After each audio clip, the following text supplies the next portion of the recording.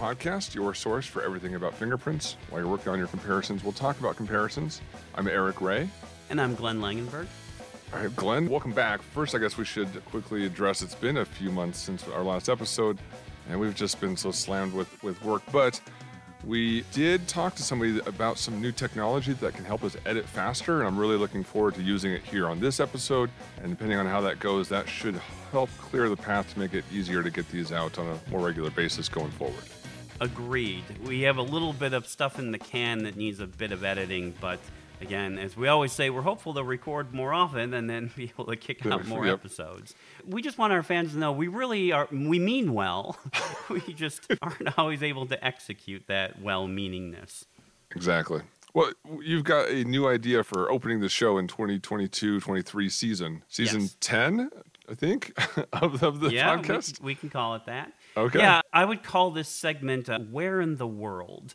So what I'll do is I'll give you 3 little interesting factoids and name the country that would be corresponding to the little factoids I'm talking about. And it's not going to be some weird country you've never heard of or wouldn't know how to spell necessarily. It'll be a country that's recognizable. So where in the world, even? Ooh, I like that. Where in the world?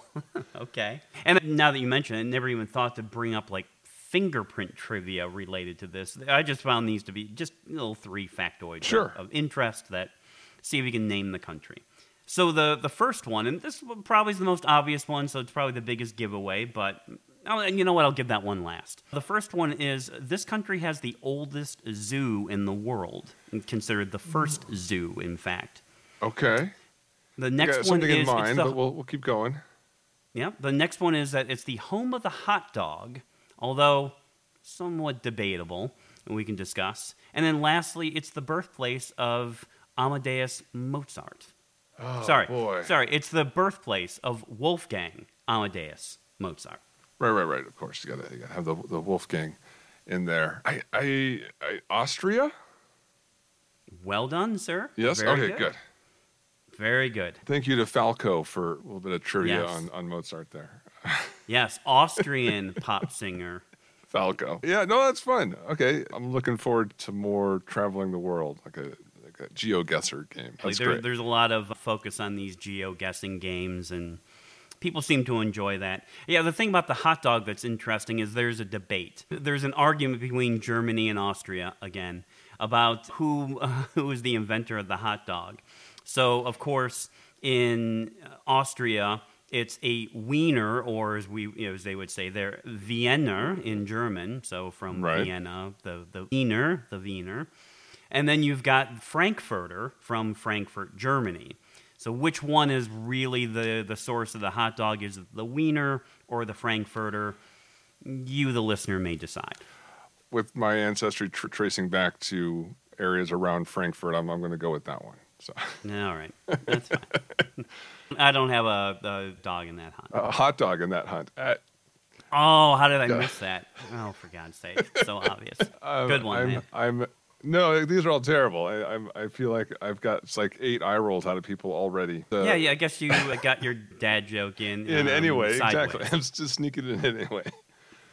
All right. So also want to thank our newest Patreon members. If you want to be a patron, you can go to patreon.com/doubleloop and send us $1 or a couple bucks a month. So here's our newest ones. I can't remember exactly how far back I went last time since it's been a few months since we recorded. So I'm just going to go back a few months here. Big thanks to Renee, Hannah, Ryan, Anya, Lawrence, Jen, Joshua, Danielle, and Brianna. Really appreciate you guys and all of our other patrons as well for helping us keep this going for so many years now. Yeah, guys, thank you. Always appreciated. We owe you more episodes. We know. We're working on it. We're going to work on quality, not quantity this year. And we've got a really good one here, well, a couple lined up here next up, getting back into a historical case related to fingerprints and going on a deep dive of something people may have heard of, maybe not have heard of, but an important part of fingerprint history.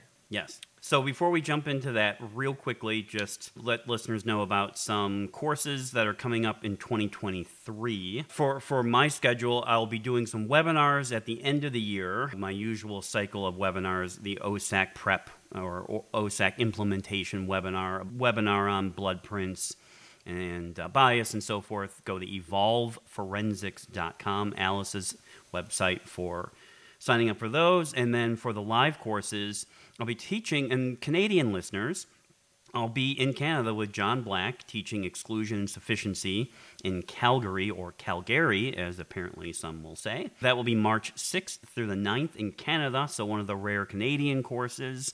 And then I'll be teaching in Houston, April 17th through 21. That's the Advanced ACE-V course. And then finally, May 1 through 3, that will be in Seattle with Carrie Hall and Brendan Max, the courtroom testimony, practical answers for challenging questions in the courtroom. So go to ronsmithandassociates.com to check out those courses and register today. All right, Glenn, let's jump into the episode now. This is the case of Alan McNamara from the UK. And this time around, you took all the notes, so why don't you get us going? Sure. So setting this up, right, as you said, this is the Alan McNamara case. And just before we go in, a little bit of trivia, Eric. You may know this. I did not know this. But I've reviewed English cases before over time. They're often referred to as RV something, RV this. And in this case is RV McNamara, and the R stands for Regina. Do you know why it's Regina versus McNamara? I wouldn't have been able to pull out Regina there. I would have thought that it's somehow standing in for the crown or the state. But now that you say Regina, it's the queen. It's like Latin for queen. Very good. Yes. I didn't realize that. I never occurred to me that queen is Regina in Latin. And, interesting factoid, here's the point, they will now be changing to Rex versus so-and-so. Yeah, that's right. Now that they have a king. Anyway, I found that fascinating anyway, so yes. We're going to be discussing the case of R.V. McNamara. This is a case out of England. It's a case that originated actually in Manchester, England.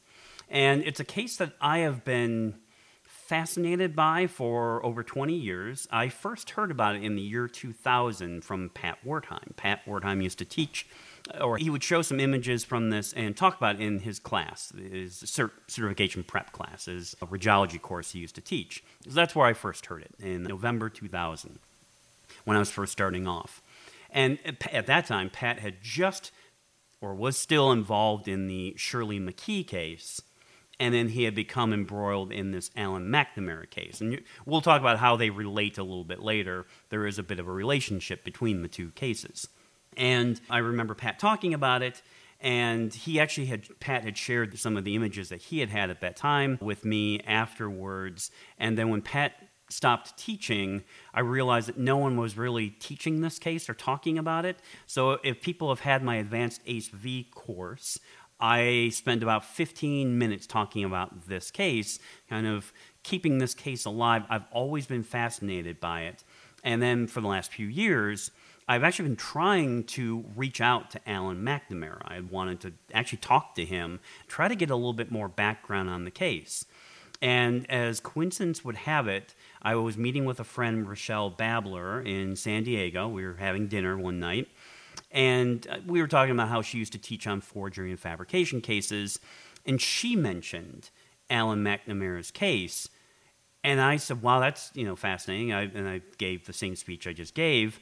And she's like, oh, I have Alan's contact. She looks it up on the phone, and she has it right there.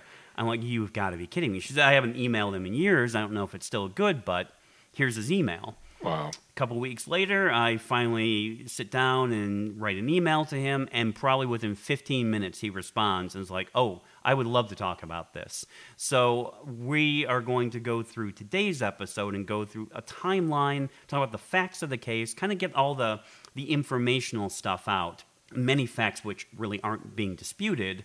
And then in the next episode, we'll get Alan McNamara to talk about the experience that he went through in this case. And I guess now will be a time to kind of kind of quickly go through the high points of the case, and we'll dig in the timeline a little bit. Absolutely. No, I'm really excited to be able to talk with Alan and get that kind of perspective. We've done episodes like this before, recently with the Stephen Cowan's case. I guess we haven't really talked directly to the accused or the person affected by the case before. This is kind of a new thing for us, so definitely excited. Yeah, for sure. So, all right. So, if listeners don't know the case, here's just a very high-level view summary of the case. In 1999, there is a burglary in this home, and a number of things, electronics, computers, a computer, jewelry, and things are stolen from the house, and then also a set of keys to a Land Rover, which was sitting in the driveway. So the Land Rover and all this other stuff, I believe it, according to the case info, it totaled over 30,000 pounds in UK. And most of that probably being the Land Rover. And this is just a little more on the geography side. This is in Rochdale in the UK, which is like the kind of the northwest portion of the country. Right, yes. Just a bit north of Manchester. Exactly. Manchester's kind of above the Midlands area, and then this is a northern suburb of Manchester. And, looking it up even on Google Maps, this house is just kind of on the outskirts of even Rochdale, and it's a couple houses away from a golf course. It looks like a nice neighborhood, nice little brick house. Exactly. And Land Rover should also give that away. That's true, yeah. So the house is burglarized. A number of things are stolen. A crime scene investigator comes the following day and dusts the scene. Multiple objects at the scene, makes some lifts. 2 lifts, in fact, are recovered. The prints are brought back to their fingerprint bureau, and several weeks later, they're run through the AFIS system. They get a hit to a man by the name of Alan McNamara. And we'll go in and talk about all these little facts and break this apart. But Alan McNamara is identified as the source of one of the fingerprints on a lift that is said to have come from a jewelry box that was in the bedroom. There was this jewelry box with multiple drawers from which the jewelry was taken and had been moved. The box had been moved as well, set on the floor. And allegedly, his right thumbprint had been recovered from the top of this jewelry box, was on the lift. And then he was identified as the source, and then several months later, he's arrested. He denies having any involvement in this, or ever having been there, or doing any of these things. He doesn't fit the normal bill of a burglar. He's married, well-to-do businessman. He owns his own business.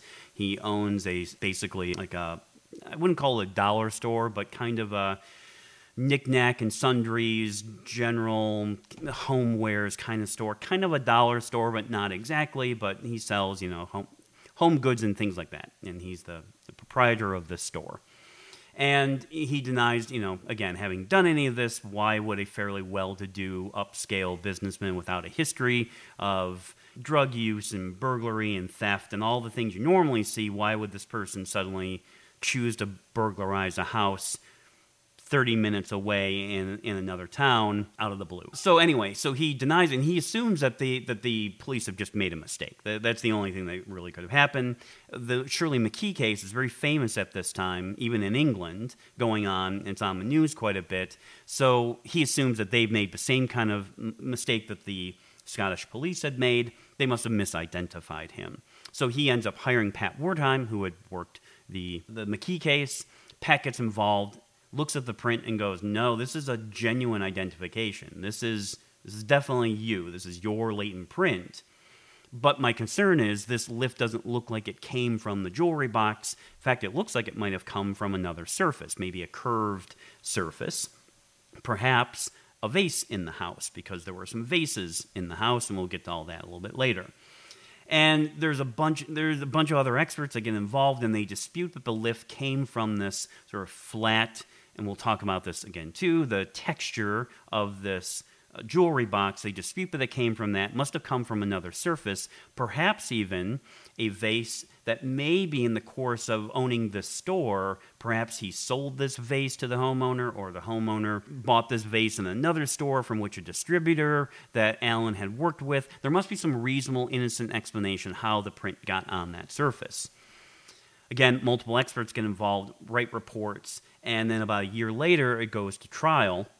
They present the evidence, and we'll get into the defense and some other things, but ultimately, at the end of the trial, it's basically 2.5 days, Alan McNamara is convicted for the burglary, and he's sentenced a month later to 2.5 years in jail for the burglary, and ends up going to jail. Throughout this, more evidence comes forward, more experts get involved, and eventually he serves his time in prison, and when he's released, he continues to fight it, and continues to maintain his innocence. He goes through an appellate process.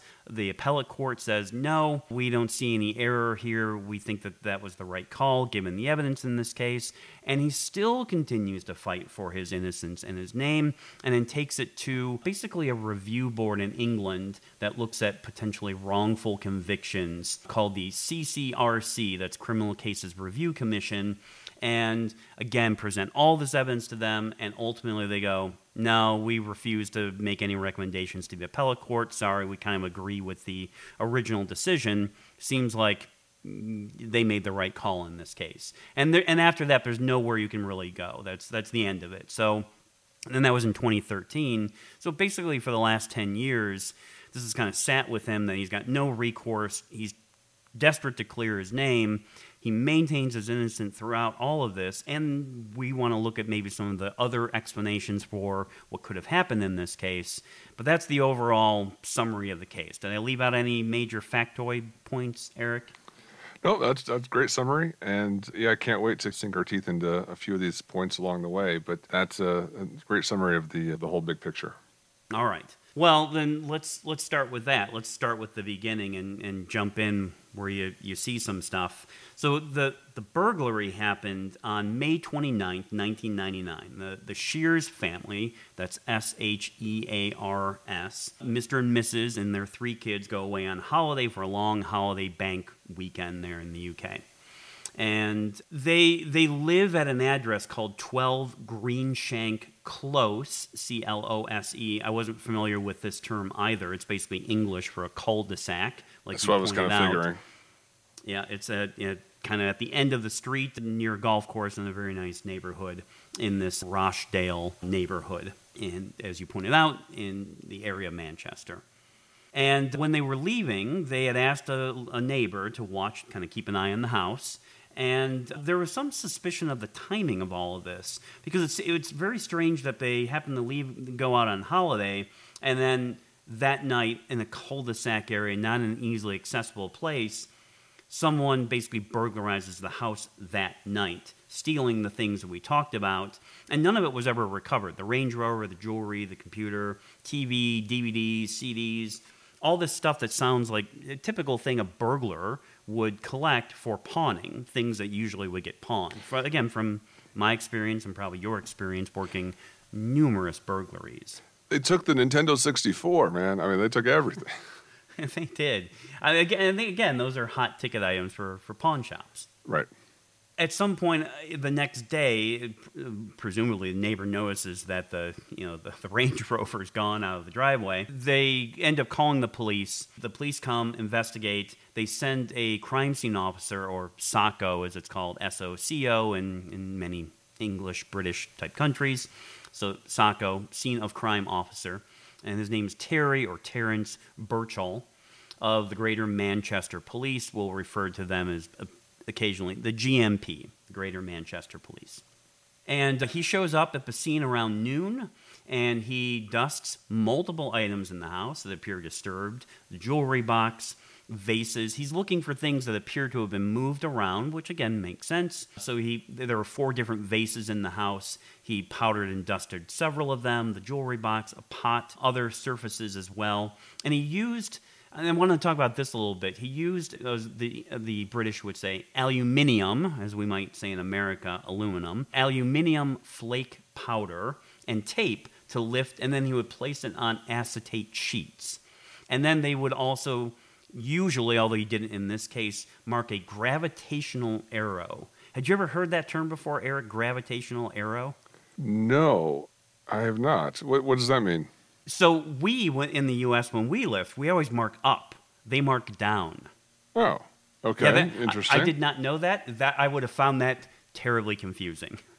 Okay, I mean, one's as good as the other, I guess. But Not if you don't know that, though. well, exactly. Not if you don't know that. All right. So have you ever used aluminum flake powder? I've not. I just used standard black and magnetic powder.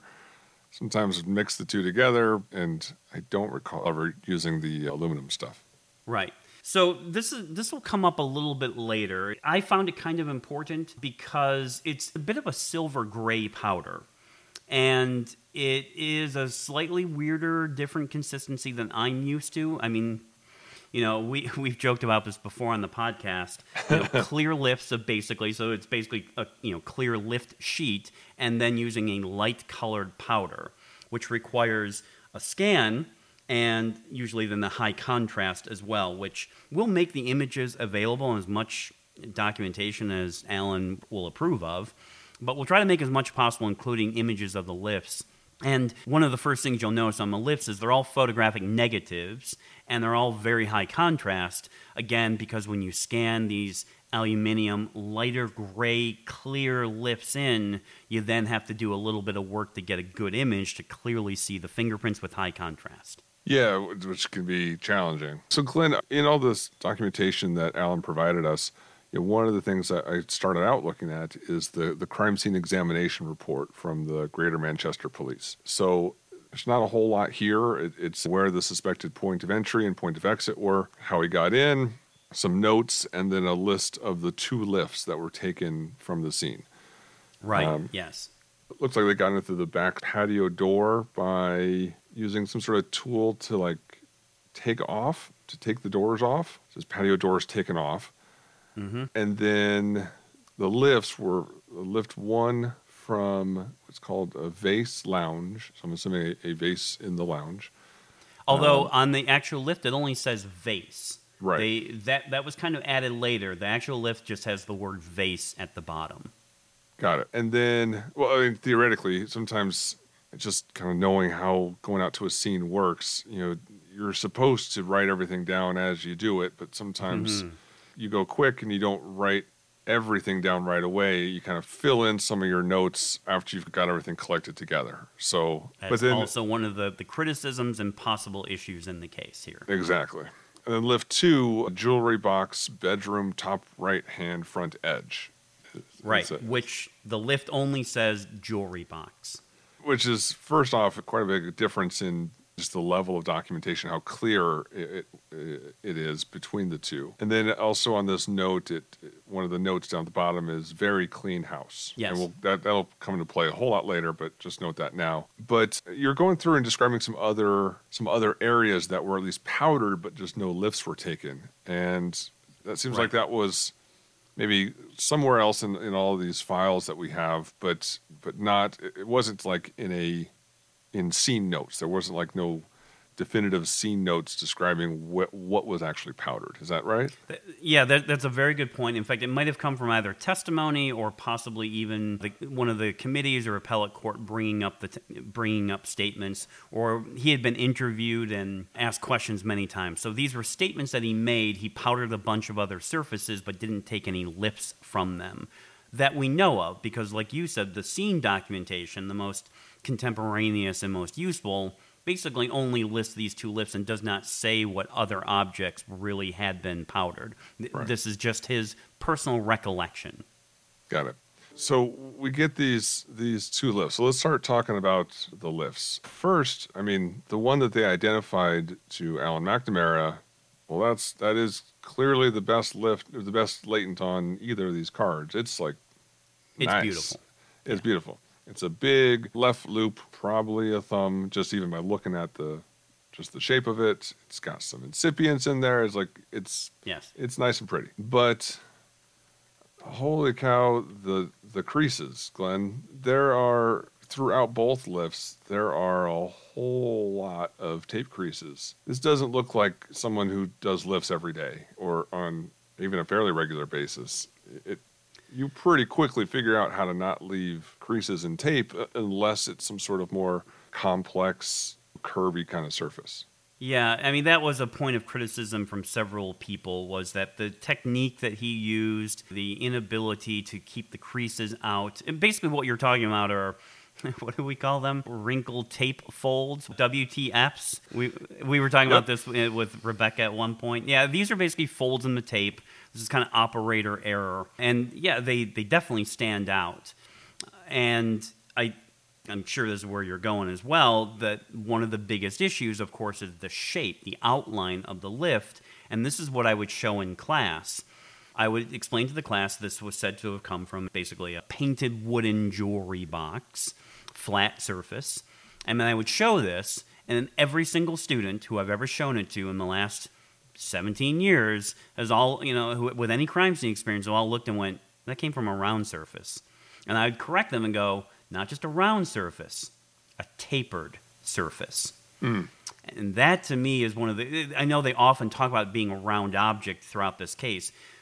Actually, there's one expert that is very clear, and he says it every time, tapered surface. The scalloping happens when the tape tries to go around the neck of something that tapers. You'll get this weird, if anyone as children, you've ever tried to put construction paper around, like a cone, and you have to make those weird slits, or you do any kind of fabric work or anything like that, you're always having to cut little slits to make it fit around a tapered surface. Because you can take, like a can, and wrap tape around it, yep, and you'll never know that it was a round surface as it goes around the can. It's got to be on a tapered neck. And that, to me, is a critical component in all of this. Yeah, unless the lift that you do off like a soda can or a beer can includes right up close to the lid, the mouth kind of area, where it starts to go in. To taper. The taper, right? You get some of it there. It's right. I mean, it's not as extreme as trying to do a lift off of a light bulb, which is as much more curvy and multiple dimensions of curve that make it super complex, where you get all of these kind of weird edges in what parts of the tape touch the surface. Yep. The term that is used throughout all this too is scalloping. Right. That's the term I've always learned and knew about, and that's, again, one of the experts very clearly brings up that term.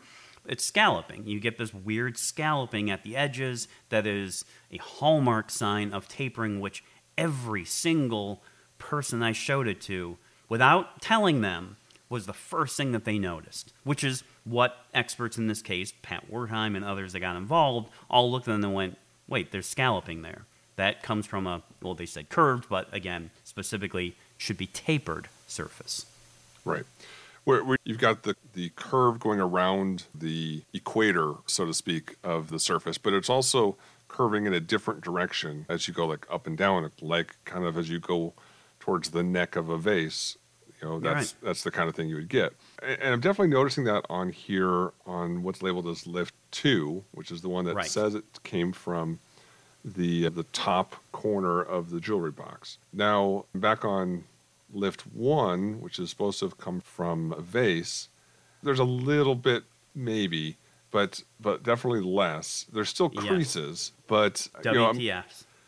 Exactly. These come on, like, figure out how wrinkled tape folds, not have wrinkles go right through the latent, right? But so on this one, as I'm looking at it, I see the kind of powder noise you get in the background go all the way out to the left-hand edge, go all the way to the top and to the bottom of the tape. And then on the right-hand edge, you get a little kind of weird shape, maybe a scallop, but that's the only kind of edge where the background doesn't go all the way out to the edge. And then back on to number 2, the print goes all the way to the left, all the way to the bottom, to the left for the most part, to the right for maybe half of it, but the top is all, it has a lot of that scalloping. Like they put the tape on with kind of the bottom of the tape there onto the surface first, and then kind of pushed it up onto the prints higher up, but then started to get into a curvy area and then couldn't get it all to touch. Yeah, you cut your losses. You try to do as best as you can to get up into the tapered area, recognizing that you're going to start getting everything kind of bunching and getting these folds. So, yeah, I mean, to me, it just seems like a very simple explanation. This looks like it came from a vase, and that maybe the two lifts have been switched. Yeah. The other one came from the jewelry box, and this came from a vase, and that in writing it down, if, like you said, it wasn't written immediately, or both lifts were made and they got swapped somehow, then lift number 2 comes from the vase, and maybe lift number 1 comes from the jewelry box. But even then, there's some dispute about that. Yeah, definitely some dispute, because one of the other big points that gets raised in this case is the background. That on this jewelry case, it's got a wooden top with wood grain in it, so you would expect to see some of that grain present in the tape itself. And I mean, it kind of depends on a few different things, right? Even a wooden box that's like super glossy, it's covered in 1/4 inch of shellac, right? You're not gonna have the wood grain come through that, but you know, depending on the box, you can definitely get that coming through. Right. But Even painted wood will have wood grain. exactly. So that's not really visible in the background of lift 2, but it's also not really visible in the background of lift 1 either. Right. Yeah, this is a really interesting point, and one that I was confused by and just kept reading over and over. When I first heard about the case from Pat, he mentioned the wood grain. And in fact, at some point we'll discuss this, he went over to England and he ends up trying to make lifts not from the original jewelry box, but from a different one, which is one of the issues that comes up when Pat's report is being disputed. But, you know, what Pat notices in his lifts is that he always has this wood grain. And then when anyone else had made lifts from the original jewelry box, they talk about the textured background. But they don't actually use the word wood grain. And it wasn't until I read one of the experts' report, Terry Kent, we'll talk about it a little bit later, and I read Terry Kent's report, he says, and he made actual lifts from this specific jewelry box in the home. He said he never saw wood grain. He saw texture. And he described the texture as like a surface of an orange. So in his perspective, there wasn't actually wood grain to see, but there should have been texture. And he doesn't see texture in either of the lifts. So that I found that a little surprising and confusing, because I, like you, this is a wooden jewelry box. Yes, it's painted. Where's the wood grain? But I'm not sure, based on Terry's observations, that wood grain is what we want to look for. But what we can agree on, that there is really no background texture in either lift. Right, it looks like a standard lift where you can't tell what it came from, just because it's fairly generic. There's nothing that really gives away from the texture, from the background kind of noise, what this came from. Right. So, Glenn, you mentioned the report or the description from Terry Kent. So another expert that got involved here was a UK fingerprint expert named Alan Bale. And he wrote up a report, and in the appendix has some photos of test lifts. Looks like they're made from this actual evidence jewelry box, not a different one, a similar one, or anything other than that, just the actual piece of evidence. And I think I see what you mean by that surface of an orange kind of look, because Speckling almost. Yeah, it's not like the growth lines that that would normally associate with the term wood grain. Right. Like I think of parallel lines running through the wood. Yeah. These are more like if you were to take a lift off of like the upholstery in your car, like That's the door, the dashboard. You're right. That's dashboard. Exactly what I think of when I see this. Yes. But not that. That's stronger, right? That's more pronounced because it's like, and you couldn't really get any kind of clean lift off of that usually. This is like that, but more subdued, Yes. where it's just kind of in the background, and something else on the surface would be, you'd still be able to follow the ridges through. Yeah, for sure. Right. Yeah, a great point.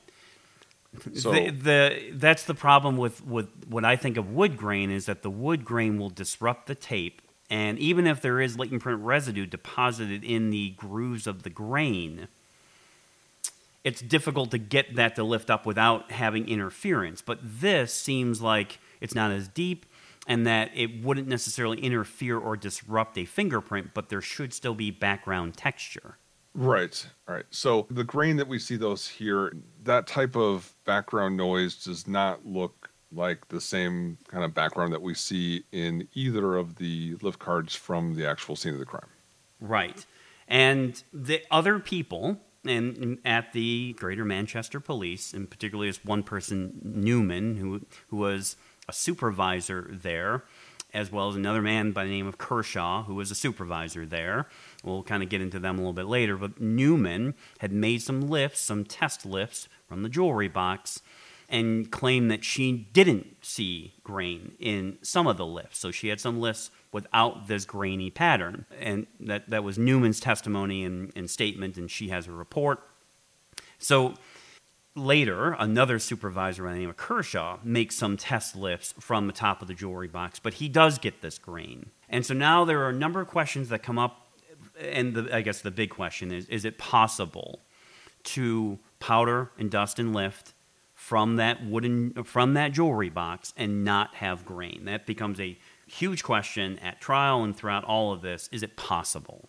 Can you make a lift from the surface and not have that texture show through, which is not showing through in the evidence lifts? So one of the big differences I'm noticing between the ones from Kershaw and the ones from Newman is Kershaw, it's hard to see like the edges, right? The tape appears to, when it was put down on the surface, was spread out across the entire surface, like you do with your thumbnail, and you scratch it down so it coats, you get tape over the whole thing, and then lift it off. I don't see edges of, so definitely none of that scalloping, but not even, the edges you can get from focusing when you scratch the tape to get it to stick on one area versus another. And down in Newman's lifts, there's definitely like the focus was here. Let me scratch where the fingerprint is, but there's big gaps throughout the print where it just looks like, I know that's kind of the pattern that you see, those like stripy things. If you've got like really old tape or tape that's been out in the sun too long, or you didn't scratch it on hard enough so that when you lifted it off, it came up in it didn't come off cleanly in one motion. No, I hear what you're saying. What she is marked as, what Alan is marked as grain in the background noise may not actually be grain, but might be almost extrusion marks in the tape, or like you point out, when tape doesn't lift off, kind of comes off in chunks. It's difficult to describe, but I know what you're saying. There's big gaps where it doesn't look like the tape touched the surface completely. Well, all right. So one thing that we have to discuss here then is one of the big disputes was how the lift was made. The crime scene officer, Burchell, says that Bassini used his finger to rub the tape down and then lift it off. Pat Wertheim, when he did his test marks, he had used a roller. So like a rubber roller that you might use to ink to your hands. Yeah. So Pat was taught that way. When Kershaw makes his test lifts, he used a roller as well because that's how he had been taught. So, and I believe when Newman did it, she used her finger. She was trying to imitate how Burchell did it at the scene. So there's a lot, again, more questions about, can we imitate the exact method used by Burchell at the scene, which is what Terry Kent attempts to do when he comes in. He tries to basically use the exact same tape, same kind of pressure, same method, motion, aluminum flake powder, everything. He's trying to get exactly apples to apples. And in every lift that Terry Kent made, he observed texture, whether he used light pressure or heavy pressure. In fact, what he noticed is the heavier pressure that he used, the less the background noise was showing up. It was still always there, but it was not as pronounced. Heavier pressure on that surface was causing the texture to appear lighter, whereas lighter pressure, it was most pronounced.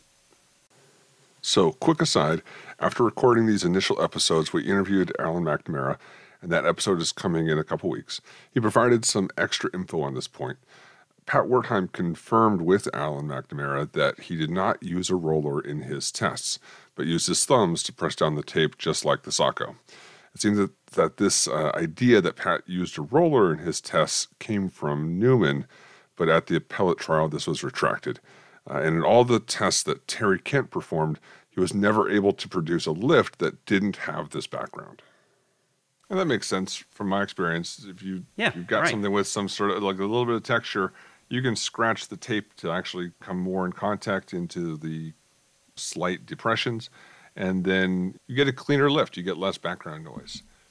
But just looking through these samples here and hearing you kind of explain it in more detail, to me the grain isn't the big thing. I mean, that's interesting. In Terry Kent's, I think you said in his samples, you always saw the grain. To me, the grain isn't the really standout bit about the actual evidence lifts.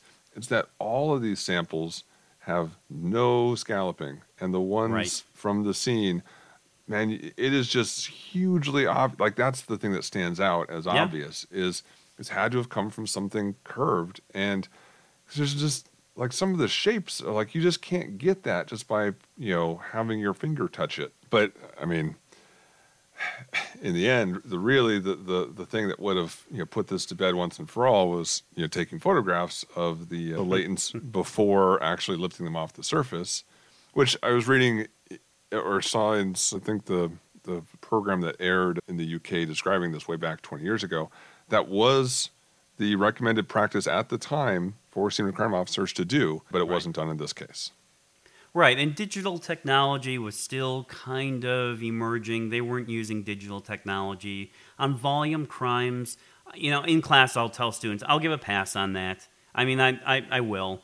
But then you would document a little bit better in your notes and sketches, right? You draw a sketch of where it came from. And again, they would say gravitational arrows, but I would say directionality arrows. That to me was sort of the basics. And they did have someone from the National Training Center come in and look at this case and the documentation and said, well, here's what the minima are in the field at that time, in 2000, 2001, and said, this doesn't meet the minima. This is actually a poorly documented scene. And this is the person who trains all of the SACOs there and all the fingerprint experts. They come through that college, the police training college. So I thought that was actually a pretty nice objective assessment on, this didn't really even meet the standards of the time. So I'm looking at the picture of the whole lift card. Am I missing something? Where's the arrow, the gravitational arrow? It's not there. That's one of the issues. That's one of the things that's missing. A sketch, the arrow, and a better description of the location and other objects that were dusted. That's exactly what the National Training Center said. Right. Another quick aside here, Alan also pointed out that there may be an arrow on the side of the lift card. On the left side of the lift, the SACO wrote his initials across the edge of the tape, which is standard practice. There may be an arrow that he included as part of his initials. Looking at the image, it's unclear. The ink has been worn away a little bit, so it's hard to tell. It's a maybe. I didn't do a whole lot of scene work back in the day, but on occasion would assist in, especially like vehicle stuff. And in going through, I may not write the case number down on each card as I went, but I definitely did a sketch in between each lift showing exactly where I lifted that from. Sure. And then I could go back in and say truck with this license plate, just because but yeah. That was the only thing I'm doing a lifts of is this truck, and I got a picture of where it was on the truck, so I know I'm not mixing anything up. But the here it's really obvious how you could get that mixed up if you're not doing that sketch showing where it came from.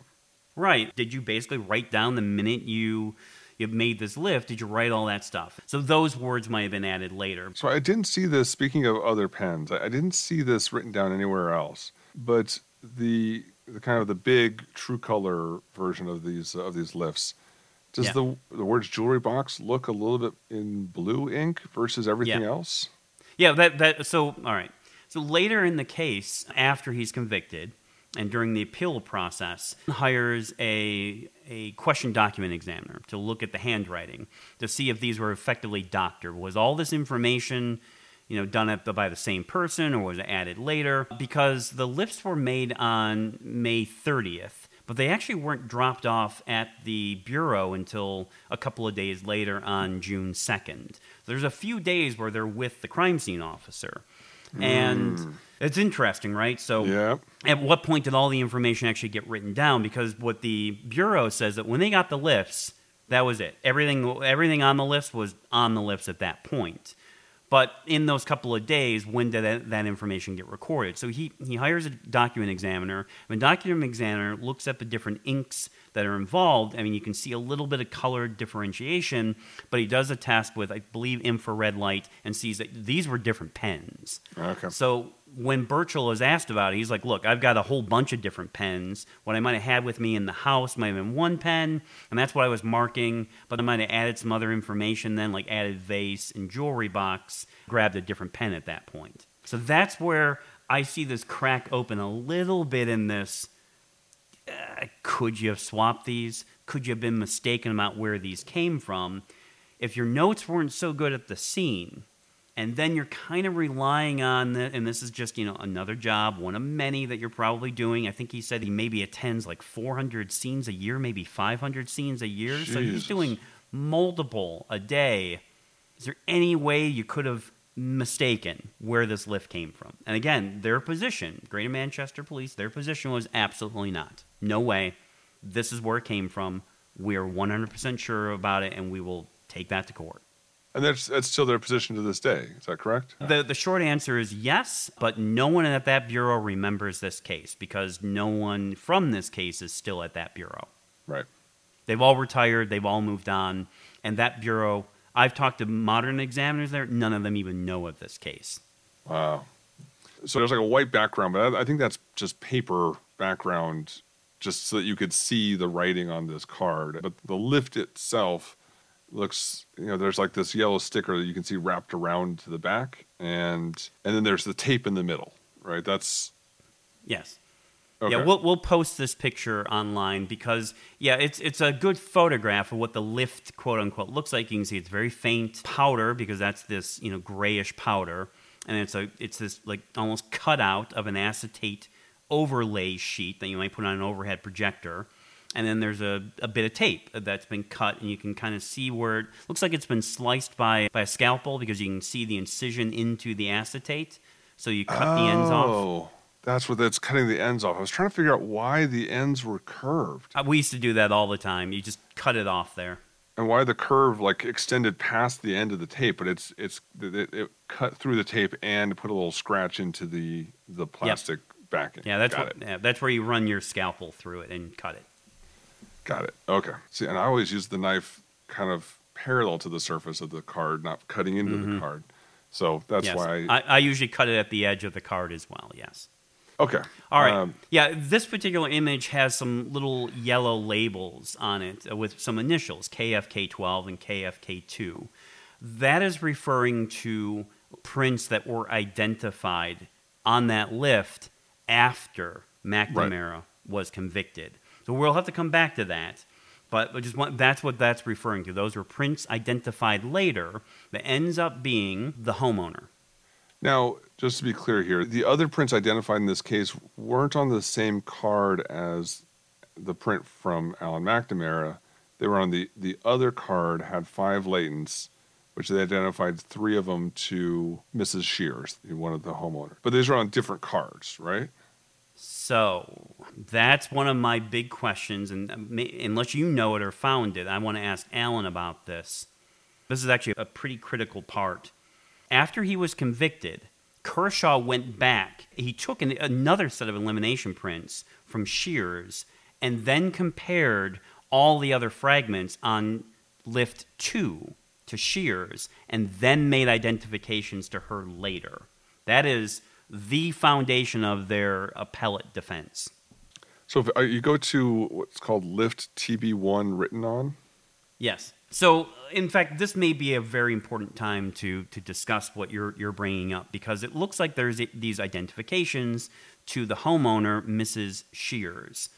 But from several images that we are looking at, one is on lift 1, and that's the one that was said to have come from the vase. But again, as we discussed, there's a number of prints that are identified to Mrs. Shears on that. And then on the jewelry box one, there are some prints that are identified too, I think, to Mrs. Shears as well. The problem with all of this... Okay. I just don't see what they're pointing to with these extra arrows, right? So on lift 1, I can see it. There's like 5 prints overall, I remember reading they identified 3 of them. There's kind of 3 across the middle. That looks good. They all have cores. They all look more or less good enough to identify. And then right at the edge of the print at the bottom, there's 2 more where you just have kind of tips. Looks like the cores are just kind of barely cut off. I think they labeled one of those, they just never identified to anybody, and the other one is of questionable identifiability. And then on to lift 2, there's the big nice one that's from Alan McNamara. And then there's kind of just some smudges that are all worse than any of the 5 on lift 1. And I think I'd mark all of them as no value. Maybe it's hard just to tell exactly what that arrow is pointing to, but I just don't see anything on that card that's. But then again, it's also not the greatest scan of that card. So, right. This is one of those areas where I'm going to have to sort of defer to maybe the undisputed facts in the case. But yeah. let's put a finer point on this.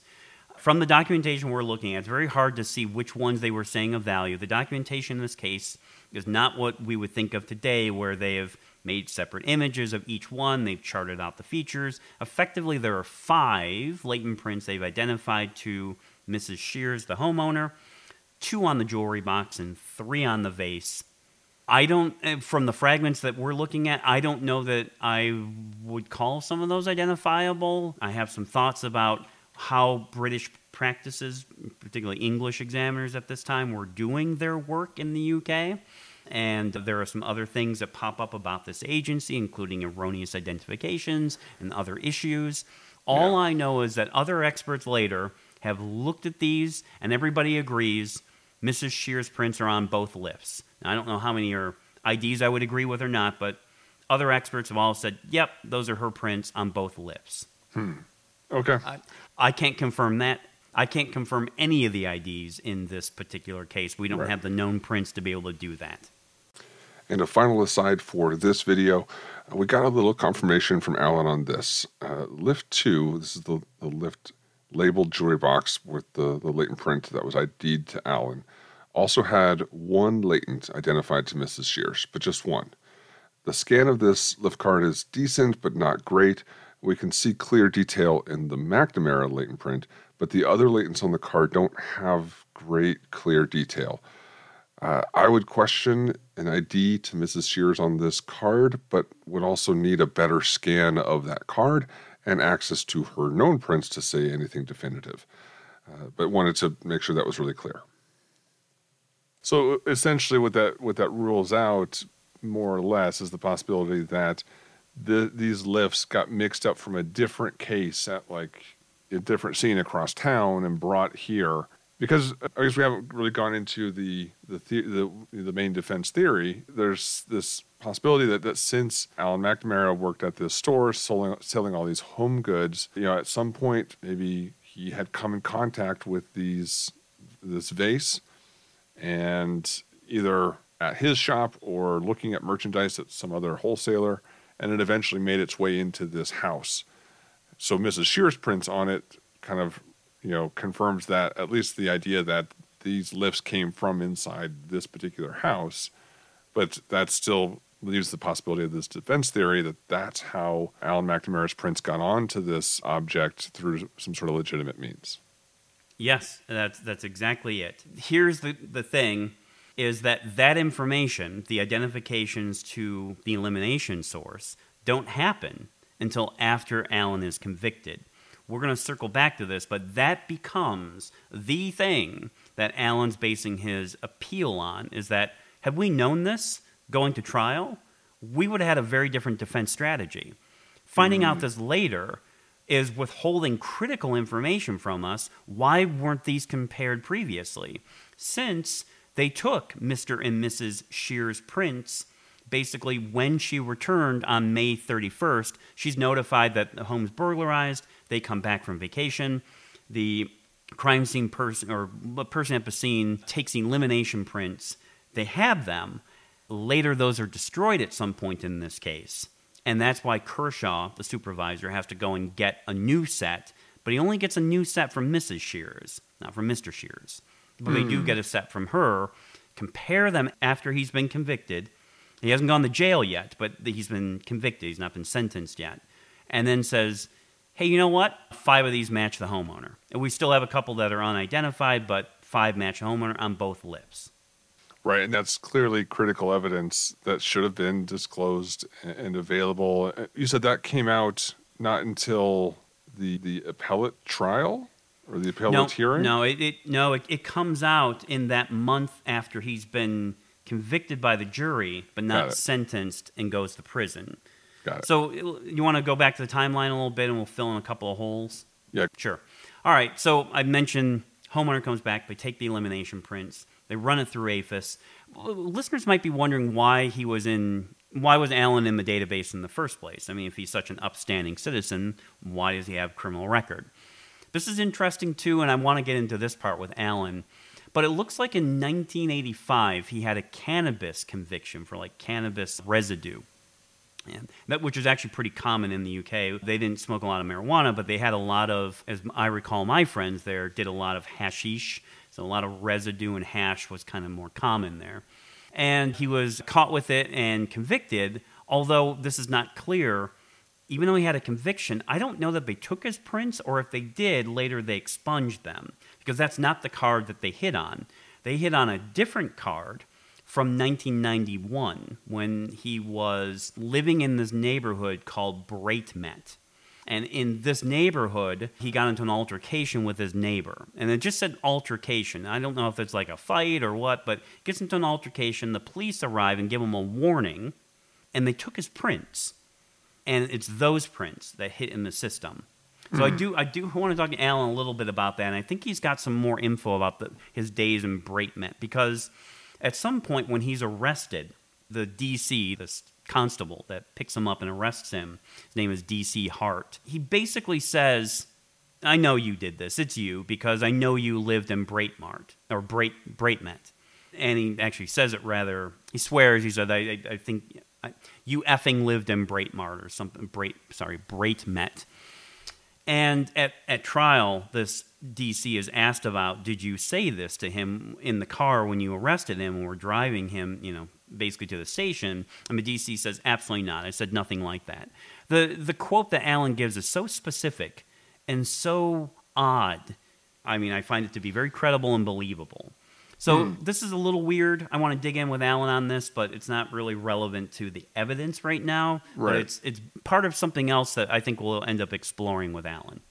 Do you think it could be a thing where just that officer had looked up the past arrest of the guy that they were about to go pick up and saw the arrest was from there? Yes. That's my underlying theory as well, that it's probably nothing more than that. Right. But the fact that he said, no, I basically didn't know anything about him or knew this, it seems odd. And it seems odd that you would say anything like that, but let's get Alan's point on that. Sure. Yeah. Okay. Yeah. Now he's been arrested. He's been charged. He's out on bail. Hires Pat Wertheim. Pat gets involved in October of 2000. Pat goes over there, makes his tests, write a report. Pat says this didn't come from a wooden jewelry box, a flat wooden jewelry box, for all the reasons we talk about.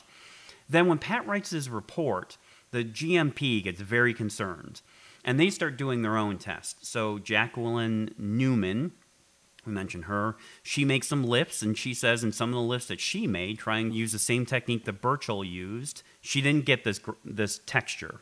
And then, she goes through this and she's like, no, I think everything looks on the up and up here. It looks like you can make a lift from this jewelry box and it seems fine. You don't always get this texture. And the method that he used also can produce scalloping from flat surfaces. So in her view, lifts are fine. And then there's the dispute between a roller versus a finger. So then Terry Kent gets involved a couple of months later in March of 2000. Terry Kent goes up there, and now he tries to do apples-to-apples comparison.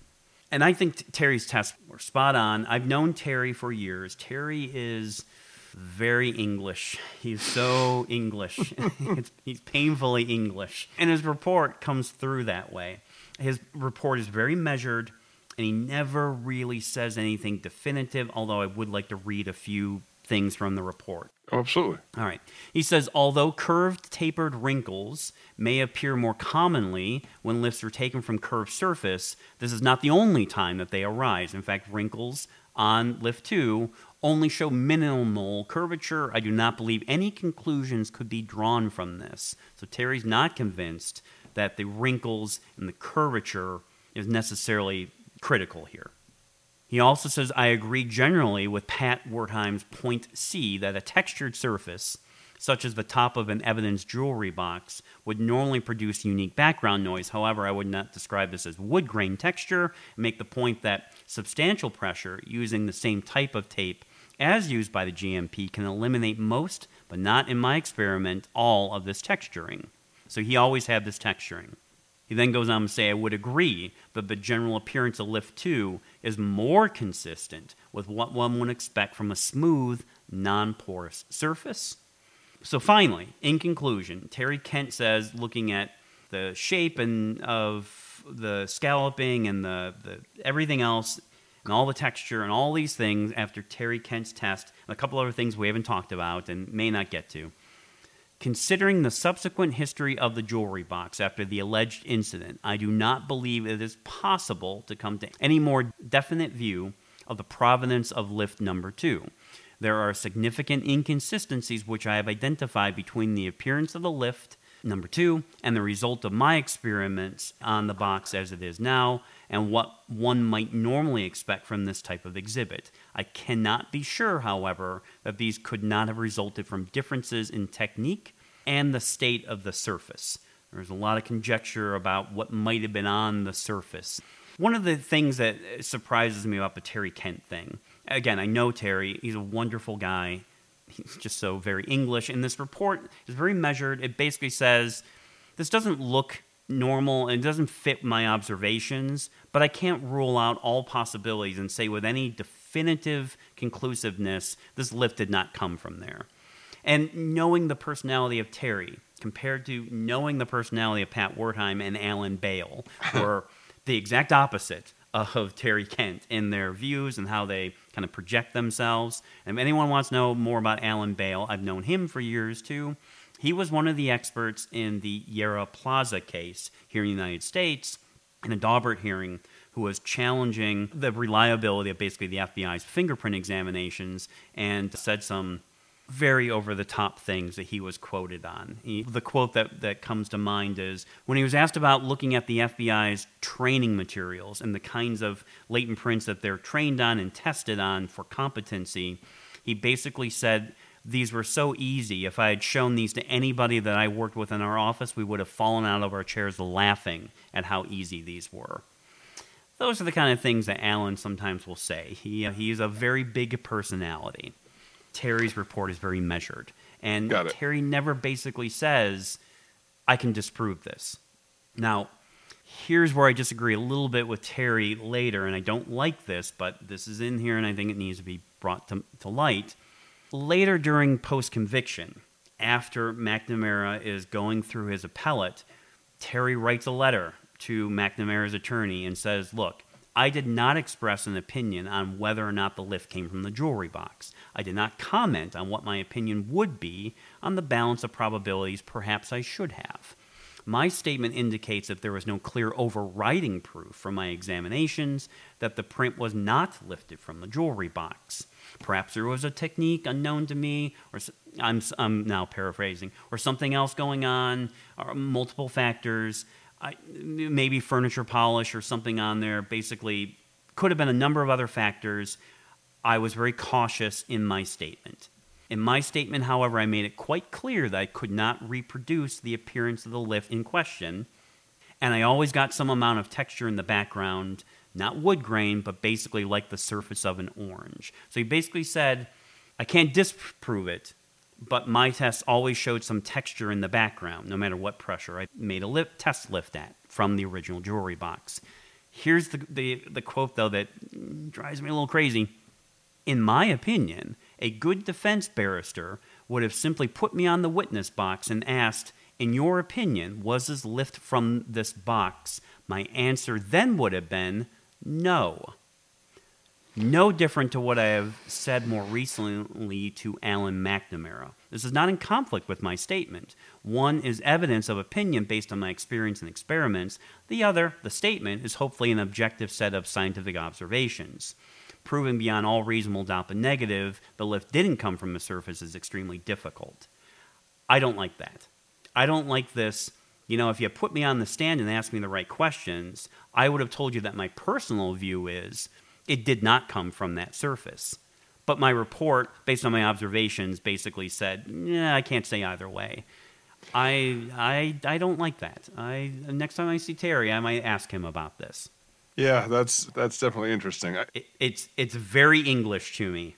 Again, I'd always heard about this case, right? And heard about the wood grain and the vase and all this stuff, but I never seen the images before. I guess I just haven't been in one of your classes where you showed, or I don't remember seeing them in the class. So I was expecting actually to see something a little more clear cut. So I could see where he's coming from and wanting to be a little measured in what he writes down in his report.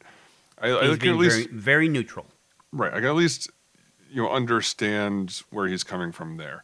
I think I might go a little bit stronger based on the scalloping side of stuff. But like you said, the worst part would be then to express the opinion differently or to different levels or different degrees in a written report versus on the stand if you asked me the magic right question. Right. Yeah, I don't like that. It's not the defense's job to read your mind and figure out what's in your heart of hearts and ask that question. I understand where Terry's coming from initially, and I after I saw this letter, I went, well, this is strange. Yeah, so kind of continuing this timeline, after Terry Kent gets involved, then a couple of months later, Alan Bale gets involved. Alan visits the GMP. He performs his tests as well on the jewelry box, trying to do apples to apples, but there's another criticism. He doesn't use the same lifting tape as the GMP, and he uses slightly different techniques. So again, people are criticizing that it's not what Pat and Alan did are not the same. What Terry did was the same. So Alan does his thing. He writes a report, kind of reaches the exact same conclusions as Pat, has the same issues, brings up why it Lift 2 could not have come from the flat wooden jewelry box. And then the reports are all in, and in June of 2001, the trial begins. And, well, Glenn, before we get into the trial, I noticed that we've been going for about an hour and a half, at least recording. We'll probably cut some of this down, but we may be reaching our limit here for a single episode. So why don't we put a pin here right now? We'll come back, we'll talk about trial, some of the other experts that get involved, some how this story hits the news, just some other details, and in a second episode, just you and I, and then looks probably like a third one where we bring in Alan. Does that sound like a plan? Cliffhanger, love it. And no, I meant the trial. movie with Sylvester Stallone. Oh, just a random reference to a 90s action I was flick. just thinking of Stallone movies, and it popped in my head. Cobra, Tango and Cash.